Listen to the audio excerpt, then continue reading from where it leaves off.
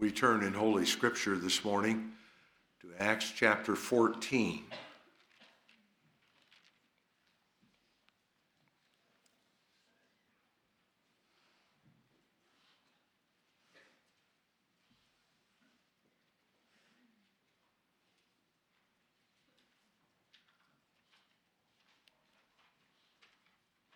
Acts chapter 14. And it came to pass in Iconium that they went both together, and that is Paul and Barnabas, into the synagogue of the Jews, and so spake that a great multitude, both of the Jews and also of the Greeks, believed. But the unbelieving Jews stirred up the Gentiles and made their minds evil affected against the brethren. Long time, therefore, abode they speaking boldly in the Lord, which gave testimony unto the word of his grace, and granted signs and wonders to be done by their hands. But the multitude of the city was divided, and part held with the Jews and part with the apostles. And when there was an assault made, both of the Gentiles and also of the Jews with their rulers, to use them despitefully and to stone them, they were aware of it, and fled unto Lystra and Derbe, the cities of Lycaonia, and unto the region that lieth round about, and there they preached the gospel. And there sat a certain man at Lystra, impotent in his feet, being a cripple from his mother's womb, who had never walked. The same heard Paul speak, who steadfastly beholding him, and perceiving that he had faith to be healed, said with a loud voice, Stand upright on thy feet. And he leaped and walked. And when the people saw what Paul had done, they lifted up their voices, saying in the speech of Lycaonia, The gods are come down to us in the likeness of men. And they called Barnabas Jupiter and Paul Mercurius, because he was the chief speaker. Then the priest of Jupiter, which was before their city, brought oxen and garlands unto the gates, and would have done sacrifice with the people, which when the apostles, Barnabas and Paul, heard of, they rent their clothes and ran in among the people, crying out and saying, Sirs, why do ye these things? We also are men of like passions with you, and preach unto you that ye should turn from these vanities unto the living God, which made heaven and earth and the sea and all things that are therein, who in times past suffered all nations to walk in their own ways.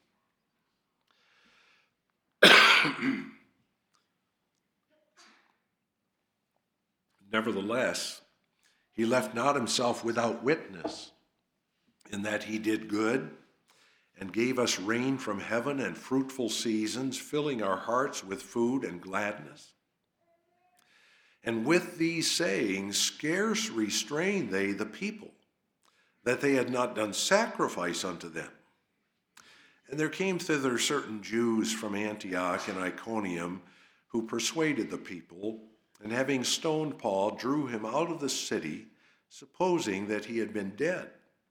Howbeit, as the disciples stood round about him, he rose up and came into the city. And the next day he departed with Barnabas to Derbe. When they had preached the gospel to that city and had taught many, they returned again to Lystra and to Iconium and Antioch, confirming the souls of the disciples and exhorting them to continue in the faith, and that we must through much tribulation enter into the kingdom of God. When they had ordained them elders in every church, and had prayed with fasting, they commended them to the Lord, on whom they believed. And after they had passed through Pisidia, they came to Pamphylia. When they had preached the word in Perga, they went down to Attalia, and thence sailed to Antioch, from whence they had been recommended to the grace of God for the work which they fulfilled. When they were come and had gathered the church together, they rehearsed all that God had done with them, how he had opened the door of faith unto the Gentiles, and there they abode long time with the disciples.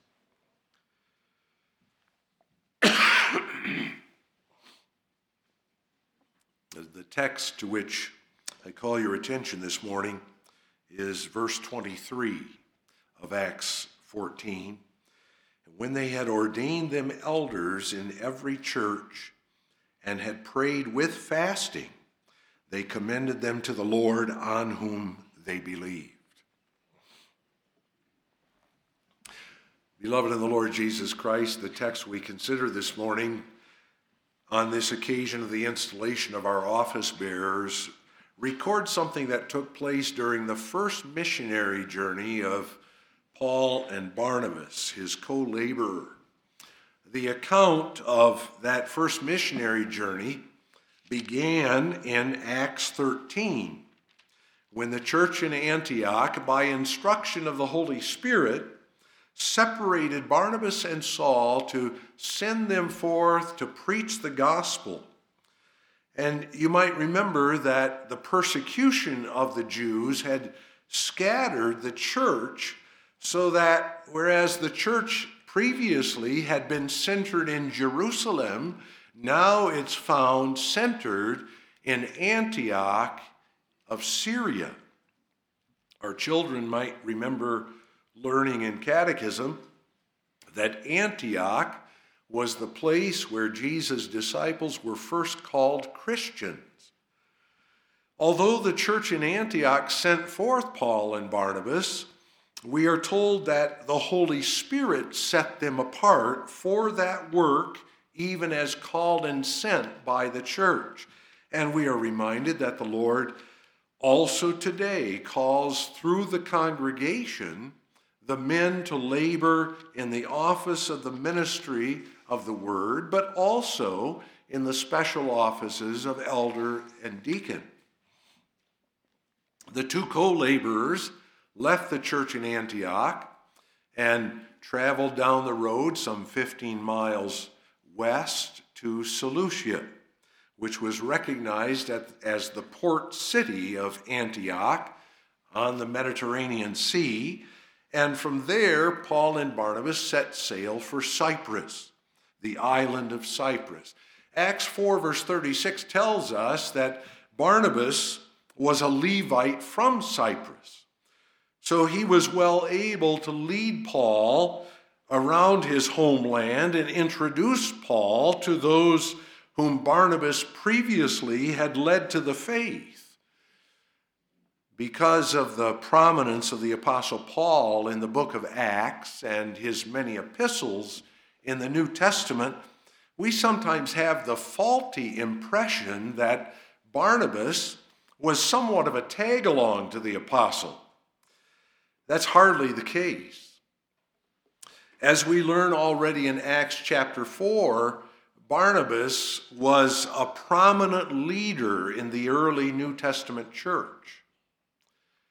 His given name was Joseph. He apparently had been a gifted businessman to whom God had not only given much ability, but also much wealth. And Joseph had used his wealth for the welfare of the church. The apostles, therefore, named him Barnabas, son of consolation or encouragement. After Saul of Tarsus, now Paul, had been converted on the road to Damascus, it was Barnabas who took him under his wing and introduced him to the apostles in Jerusalem, who, as you might well expect, were quite skeptical of receiving him who had been a persecutor of the church. But Barnabas had stood with him. That we read in Acts 9, verses 26 through 28. It was Barnabas who, according to Acts 11, verses 25 and following, later sought out Paul so they could labor together in the gospel. So they were very much co-laborers in the gospel. From Cyprus, they set sail to the mainland, northward to Asia Minor, going first from Perga in Pamphylia and then to the other Antioch in Pisidia. Acts 13 gives a lengthy account of their labors there. Paul and Barnabas, as had Jesus before them, began by preaching in the synagogue of the Jews. And there in Acts 13 is recorded the substance of a sermon by the Apostle Paul in which he set forth Christ as the fulfillment of the Old Testament scriptures, the one in whom alone is the forgiveness of sins and justification which could not come by the law of Moses. But with that proclamation came the solemn warning of judgment to those who believe not. The preaching in that city had a powerful effect, not only among the Jews, but among the religious proselytes who were Gentiles, so that we read in Acts 13, verse 44, "And the next Sabbath day came almost the whole city together to hear the word of God. But the unbelieving Jews, filled with envy, raised persecution against Paul and Barnabas and drove them from the city." That happened, though, not before Paul and Barnabas had announced what the Lord had commanded, namely, "I have set thee to be a light of the Gentiles, that thou shouldst be for salvation unto the ends of the earth."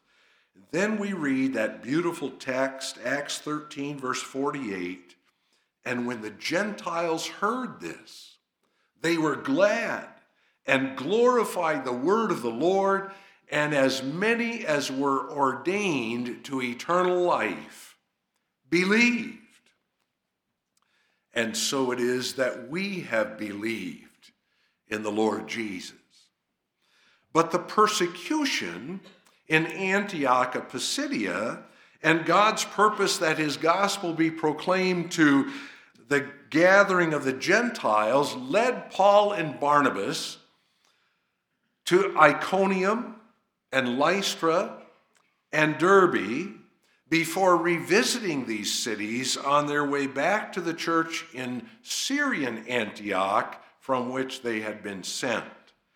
It was during that return that we find their actions that established a normative principle in the church of the New Testament.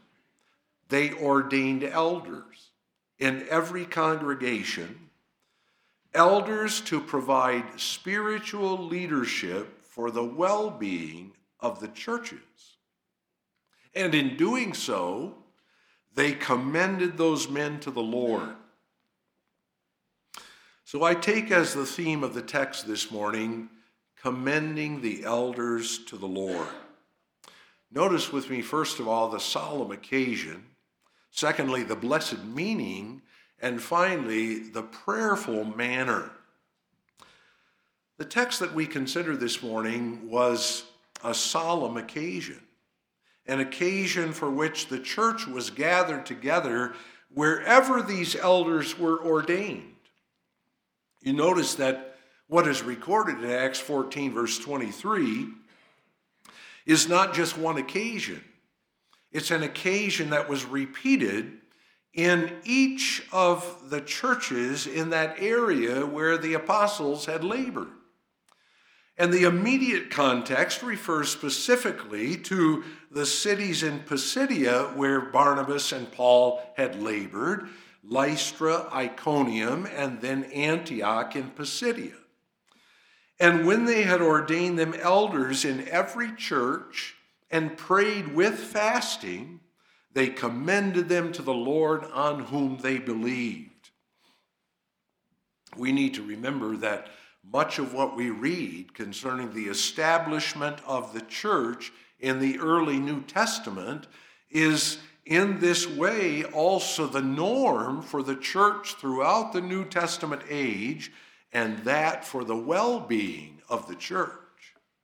That was important for the church after Pentecost, as it was coming out of the national existence of its childhood to blossom into the international existence, and therefore the different structure and requirements of her adulthood.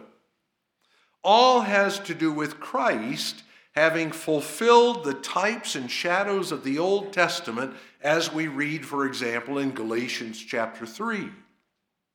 The child has become an adult. So the nature, the structure, the mission of the church has changed, spelled out by the Holy Spirit to the apostles and therefore to us. The primary calling of the church now is that of the preaching of the gospel to the nations. That's the Great Commission that Jesus had given his disciples just prior to his ascension into heaven. And for that primary calling, the apostles not only left the example, but gave instruction to Timothy and Titus that the work of the ministry requires men performing that work faithfully, that doctrinal integrity might be maintained in the churches. And as the many epistles make clear, that necessity of doctrinal integrity touches not only on the content of preaching and what the church believes, but also how she lives. Doctrinal soundness, after all, comes to expression in a godly walk of life. But to serve that calling of the church, believers are to gather together and be united in a local congregation, each with their own elders, to serve the spiritual oversight and the integrity of doctrine and life in the midst of the congregation. That's necessary because the church on this earth is not perfect and must receive constant guidance, oversight, instruction, and Christian discipline, so that it's not led astray by the assaults of the evil one and bring shame upon Christ's name and cause. John Calvin made the astute observation, the building of the church is not a work so easy that it can be brought all at once to perfection. In fact, those of us who have labored for years in the offices of the church can readily see that the accomplishment of our labors amount to nothing. We simply are called to carry on in faithfulness in those same labors performed before us, and to do so in complete dependence upon the Holy Spirit, who alone can change the hearts of men, the hearts of his own. The building of the church is not a work so easy that it can be brought all at once to perfection. The solemnity of the occasion of installing elders to the work of their office is a solemnity that acknowledges the imperfection of the church on earth. And for that reason, the elders are given the specific calling in 1 Thessalonians 5, verse 14, to warn them that are unruly, comfort the feeble-minded, support the weak, be patient toward all men. But we must not overlook the fact that this solemn occasion was also marked by troubles that surrounded the churches, and particularly the persecution that would prevent Paul and Barnabas from continuing in their labors among the churches in that region. This ordination of elders took place in connection with the preaching of Paul and Barnabas as they returned from the city of Derbe.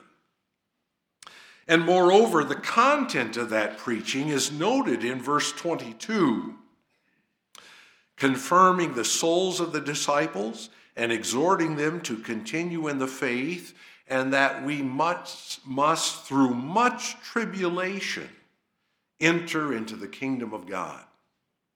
That's noteworthy. I trust you elders realize, as those called by God to your offices, you stand on the front lines of the battlefield. A battle which has become more intense in recent times. We have faced many troubles as churches. We face continued attacks of those who have shown themselves instruments of unrighteousness. We also face troubles sometimes as churches that we've brought upon ourselves, and for which we have repented and must repent. In addition, we live in an age of contempt for authority, even God's authority. And you stand as representatives of that authority, not as men, mind you, but as elders who bring the authoritative word of God in Holy Scripture. It is Christ who said in John 15, verse 20, "Remember the word that I said unto you, the servant is not greater than his Lord. If they have persecuted me, they will also persecute you. If they have kept my saying, they will keep yours also." When the apostle spoke of tribulation to the churches in Pisidia and to the elders ordained in those congregations, he was speaking of the outpouring of contempt that would come to expression in persecution. And he spoke of much tribulation through which they must pass. Don't expect to escape tribulation, even if it isn't in the form or to the degree to which these elders had to face. Expect rather the labors to become more and more difficult as Satan continues his all-out assault upon Christ's beloved bride as we stand at the end of the ages, according to 1 John 2, verse 18. And from that point of view, we also stand before a solemn occasion today when we look at our office bearers and the calling God has given them in our midst. But the solemnity of the occasion must also be seen in the fact that God is in the midst of us. God is in the midst of us. He rules his church by his exalted Lord Christ, who promised never to leave nor to forsake his church. He is the one who said, "The gates of hell shall not prevail against us," as he stands with us, faithfully to maintain his covenant promises. As we consider in our second point the blessed meaning of this ordination of elders and commending them to the Lord, we notice two things. In the first place, this means that God provides for his church according to her need. Paul and Barnabas could not continue to labor among them. For one thing, it was God's purpose to use them for the proclamation of the gospel in other areas, especially among the Gentiles. They could not serve as pastors to a given congregation for a lengthy period of time. But the churches needed spiritual leadership and guidance. They needed guidance from those who knew them. They needed guidance not merely from individuals. They needed the leadership that comes from a plurality of elders with various gifts, laboring in the same calling, with the same sense of service and the same goals, the glory of God and the well-being of his flock. God would provide for his churches elders who, with confidence in each other, because of the sameness of the calling God had given them, would be able to deliberate and act on matters, bringing to expression the truth of Proverbs 27, verse 17, for example, iron sharpeneth iron, so a man sharpeneth the countenance of his friend. And Proverbs 11, verse 14, where no counsel is, the people fall. But in a multitude of counselors, there is safety. The Holy Spirit would have Paul and Barnabas establish churches by ordaining elders in every church. Elders, as we are aware and heard again from the form we read this morning for the installation of our elders, elders are appointed for the spiritual oversight of the congregation. They are therefore understood to know the members they serve. That's why each local congregation must have its own elders. But this text also confirms that each congregation is governed by her own elders, not outsiders, and that each congregation is a visible representation of Christ's bride. This congregation is a representation of Christ's bride. Christ's bride, as you know, is Catholic. That is, gathered from all the elect throughout all history and throughout the world.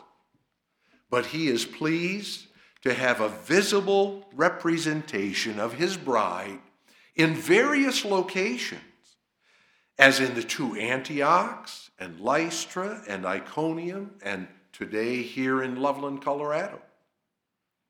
His church, wherever it is represented in a local congregation, is established under the oversight of elders. The number of elders will vary from place to place. Lystra was a very small, insignificant town off the beaten path. They would not have required a large number of elders. Antioch, although we are not told the size of the congregation, was a significant city with a sizable population. It's quite likely that the congregation there was the largest in the region and would have required a larger number of elders. While Iconium was a small city, larger than Lystra, but much smaller than Antioch. So the size of the congregations would also determine how many elders they might need properly to oversee the spiritual welfare of the congregation.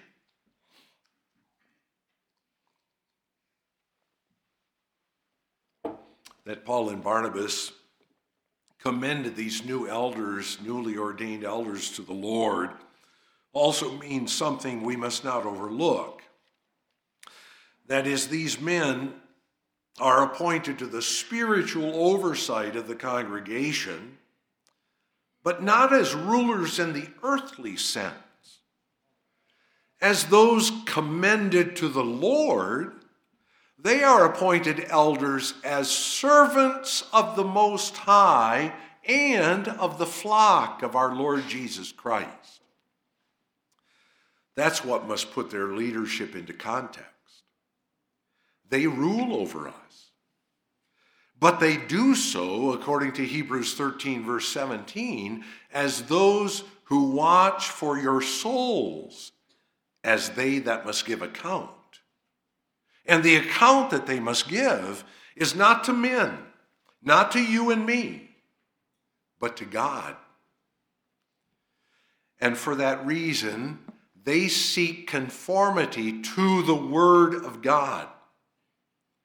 They seek that in their own lives because they must serve as examples to the flock.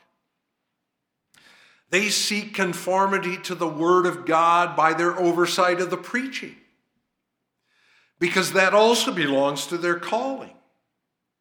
But they also seek conformity to the Word of God in your lives and mine because it is God whom they serve.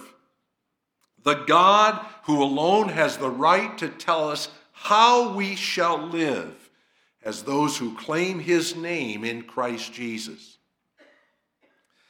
In this connection, we must also bear in mind that the elders that Paul and Barnabas ordained had to bear certain qualifications for their office. The apostle later spelled out those qualifications in 1 Timothy chapter 3 and in an abbreviated version in Titus chapter 1, verses 5 through 9.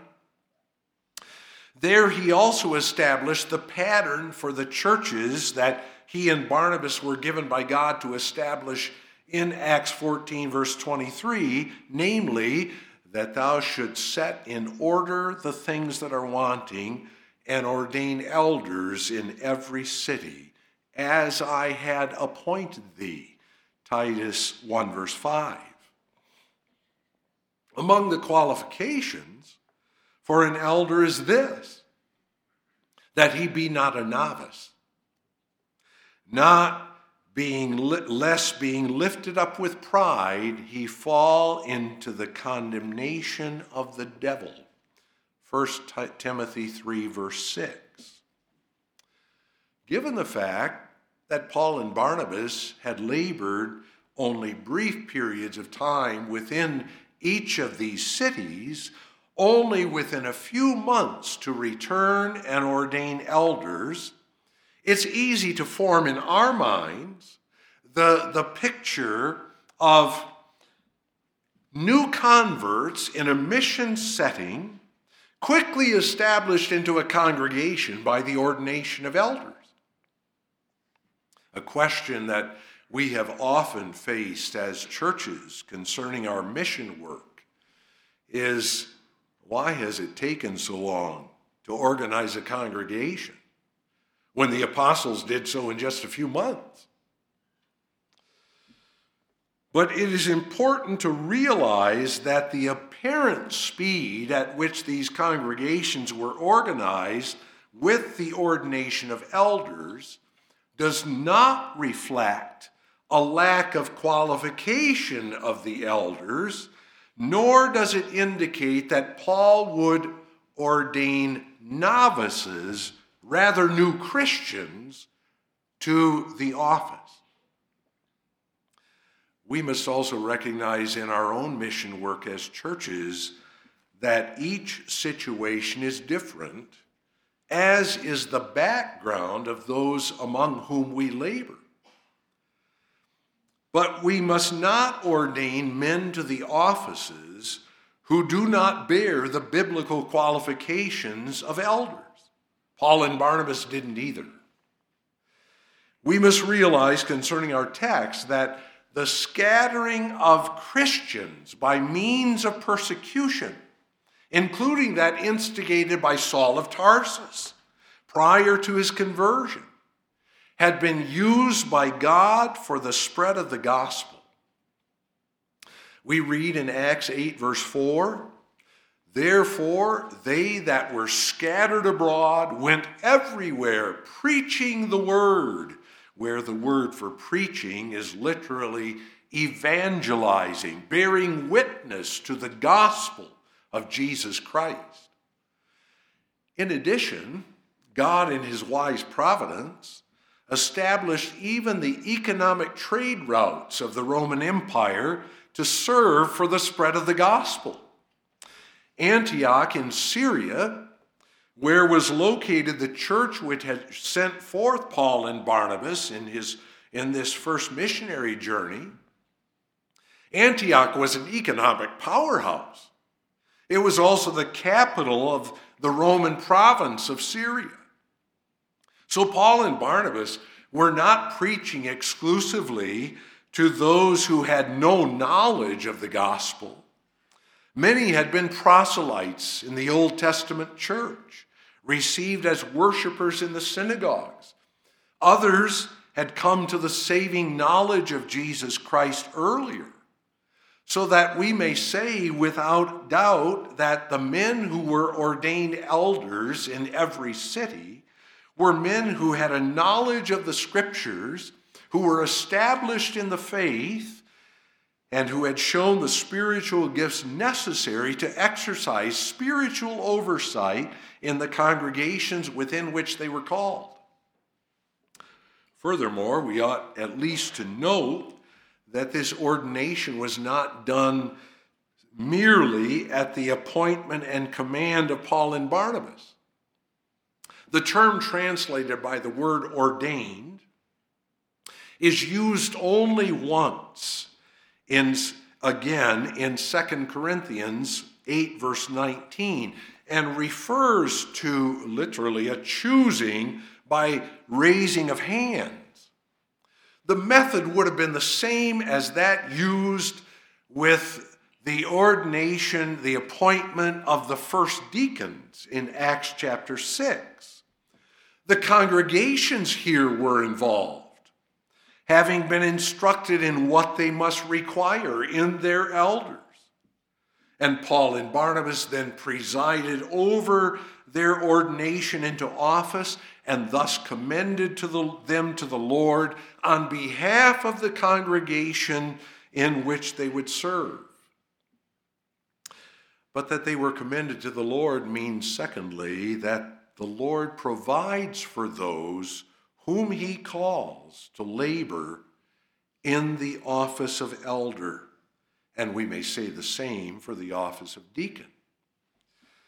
Not only did Paul and Barnabas recognize that when they commended these elders to the Lord, but the congregations where these men were ordained also understood that wonderful truth.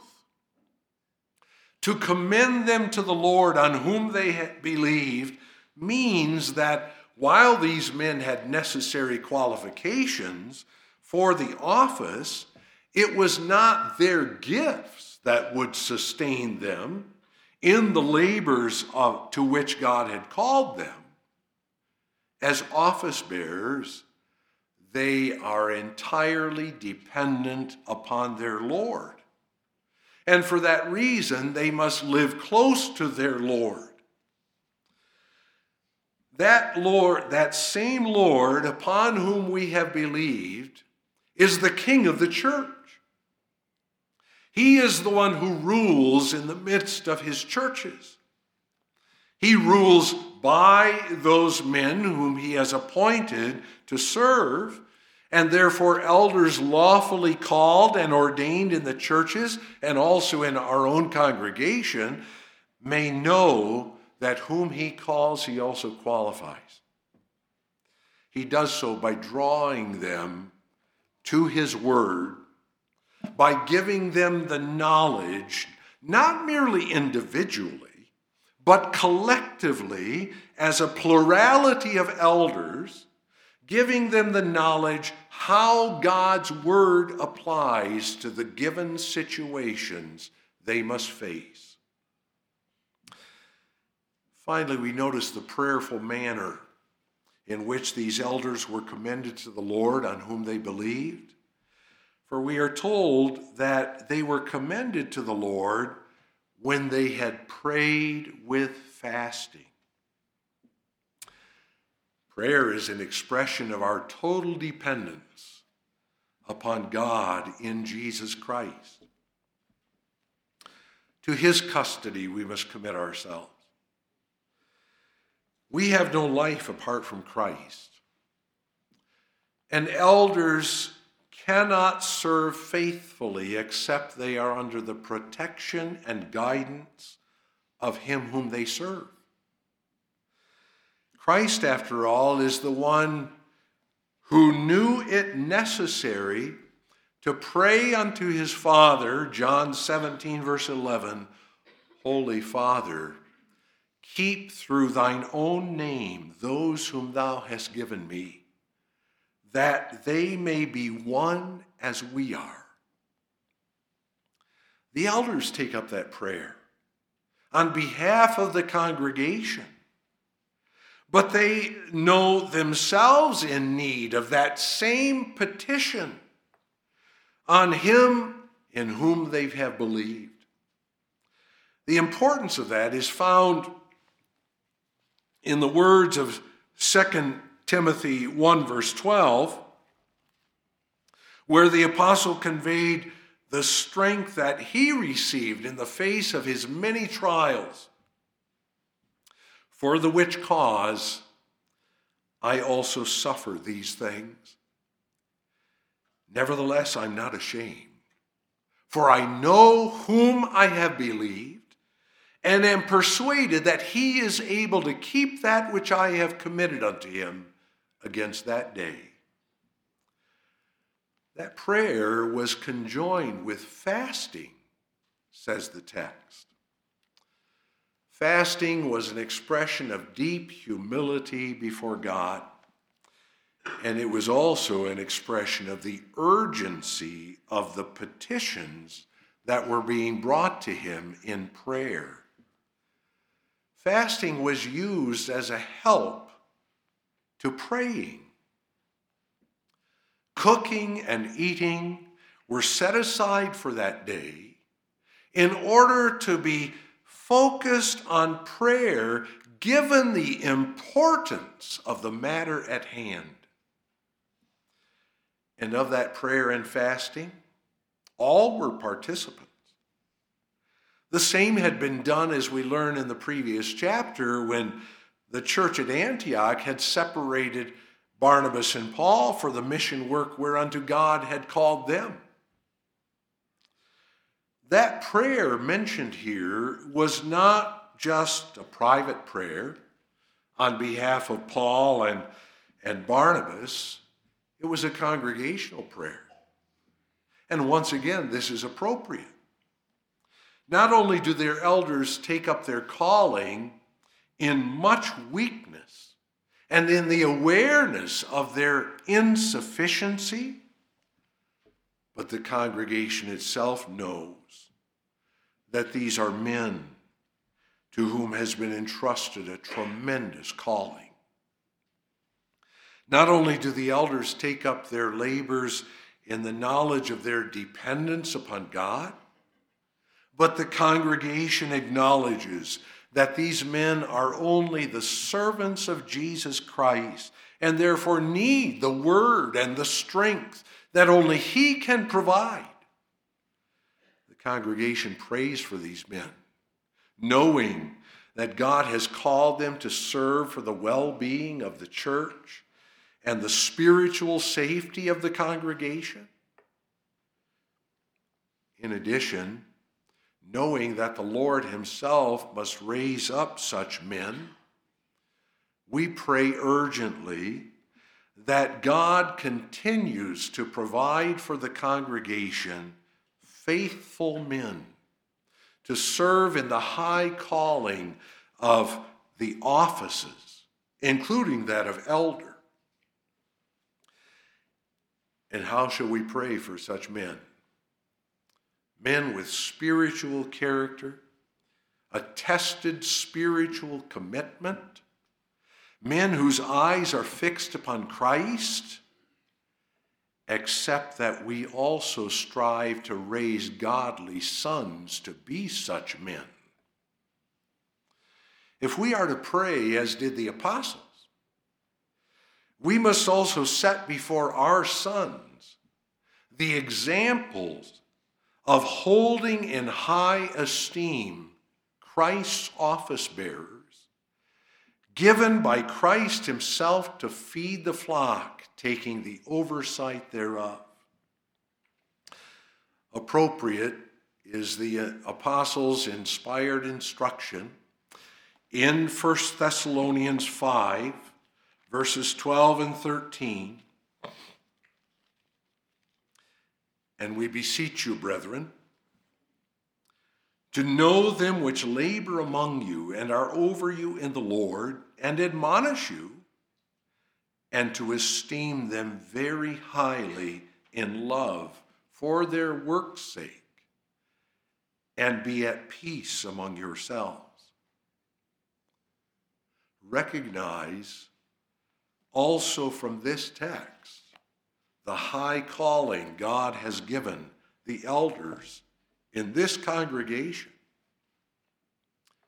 and pray for them. Amen.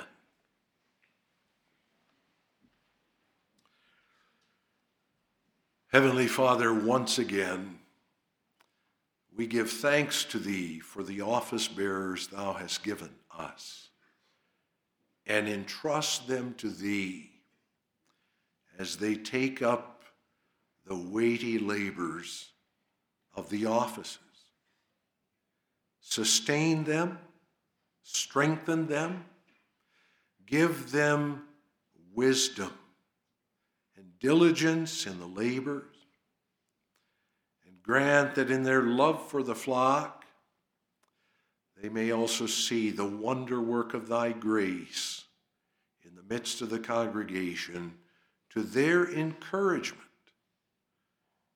And hear our prayers for Jesus' sake. Amen.